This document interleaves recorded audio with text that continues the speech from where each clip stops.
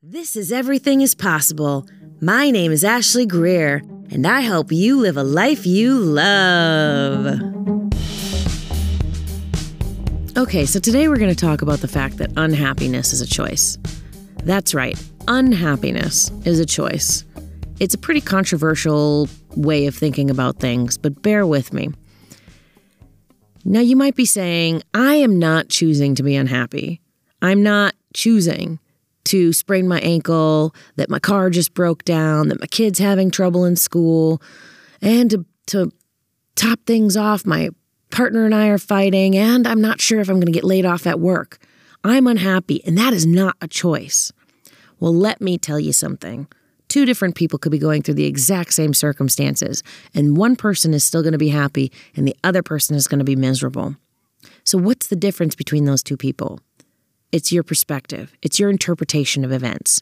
You see, this is the way that unhappiness is a choice.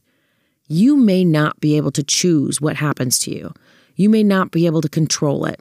You can't control if your kid's getting bad grades. You might be able to tutor them more or help them or get them after school help.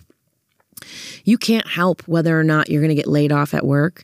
You won't be able to control whether or not your sprained ankle heals faster or not. But what you can control is you can control your attitude. You can control your perspective. You can control the way you look at things. You are endlessly powerful. You have the capacity to look at things in any way you choose, but you've got to take responsibility for it. If you are unhappy, the responsibility lies in your own hands. I know that can suck to realize. I know that that's a crap hole of a realization to know that your unhappiness lies in your own hands. Now, this isn't a matter of saying it's your fault, you should be ashamed or feel guilty. That serves no purpose. And again, that's a choice. That shame and that guilt and that feeling like, oh, woe is me, I'm a victim to my unhappiness because I've chosen my unhappiness. Nope, that's another choice.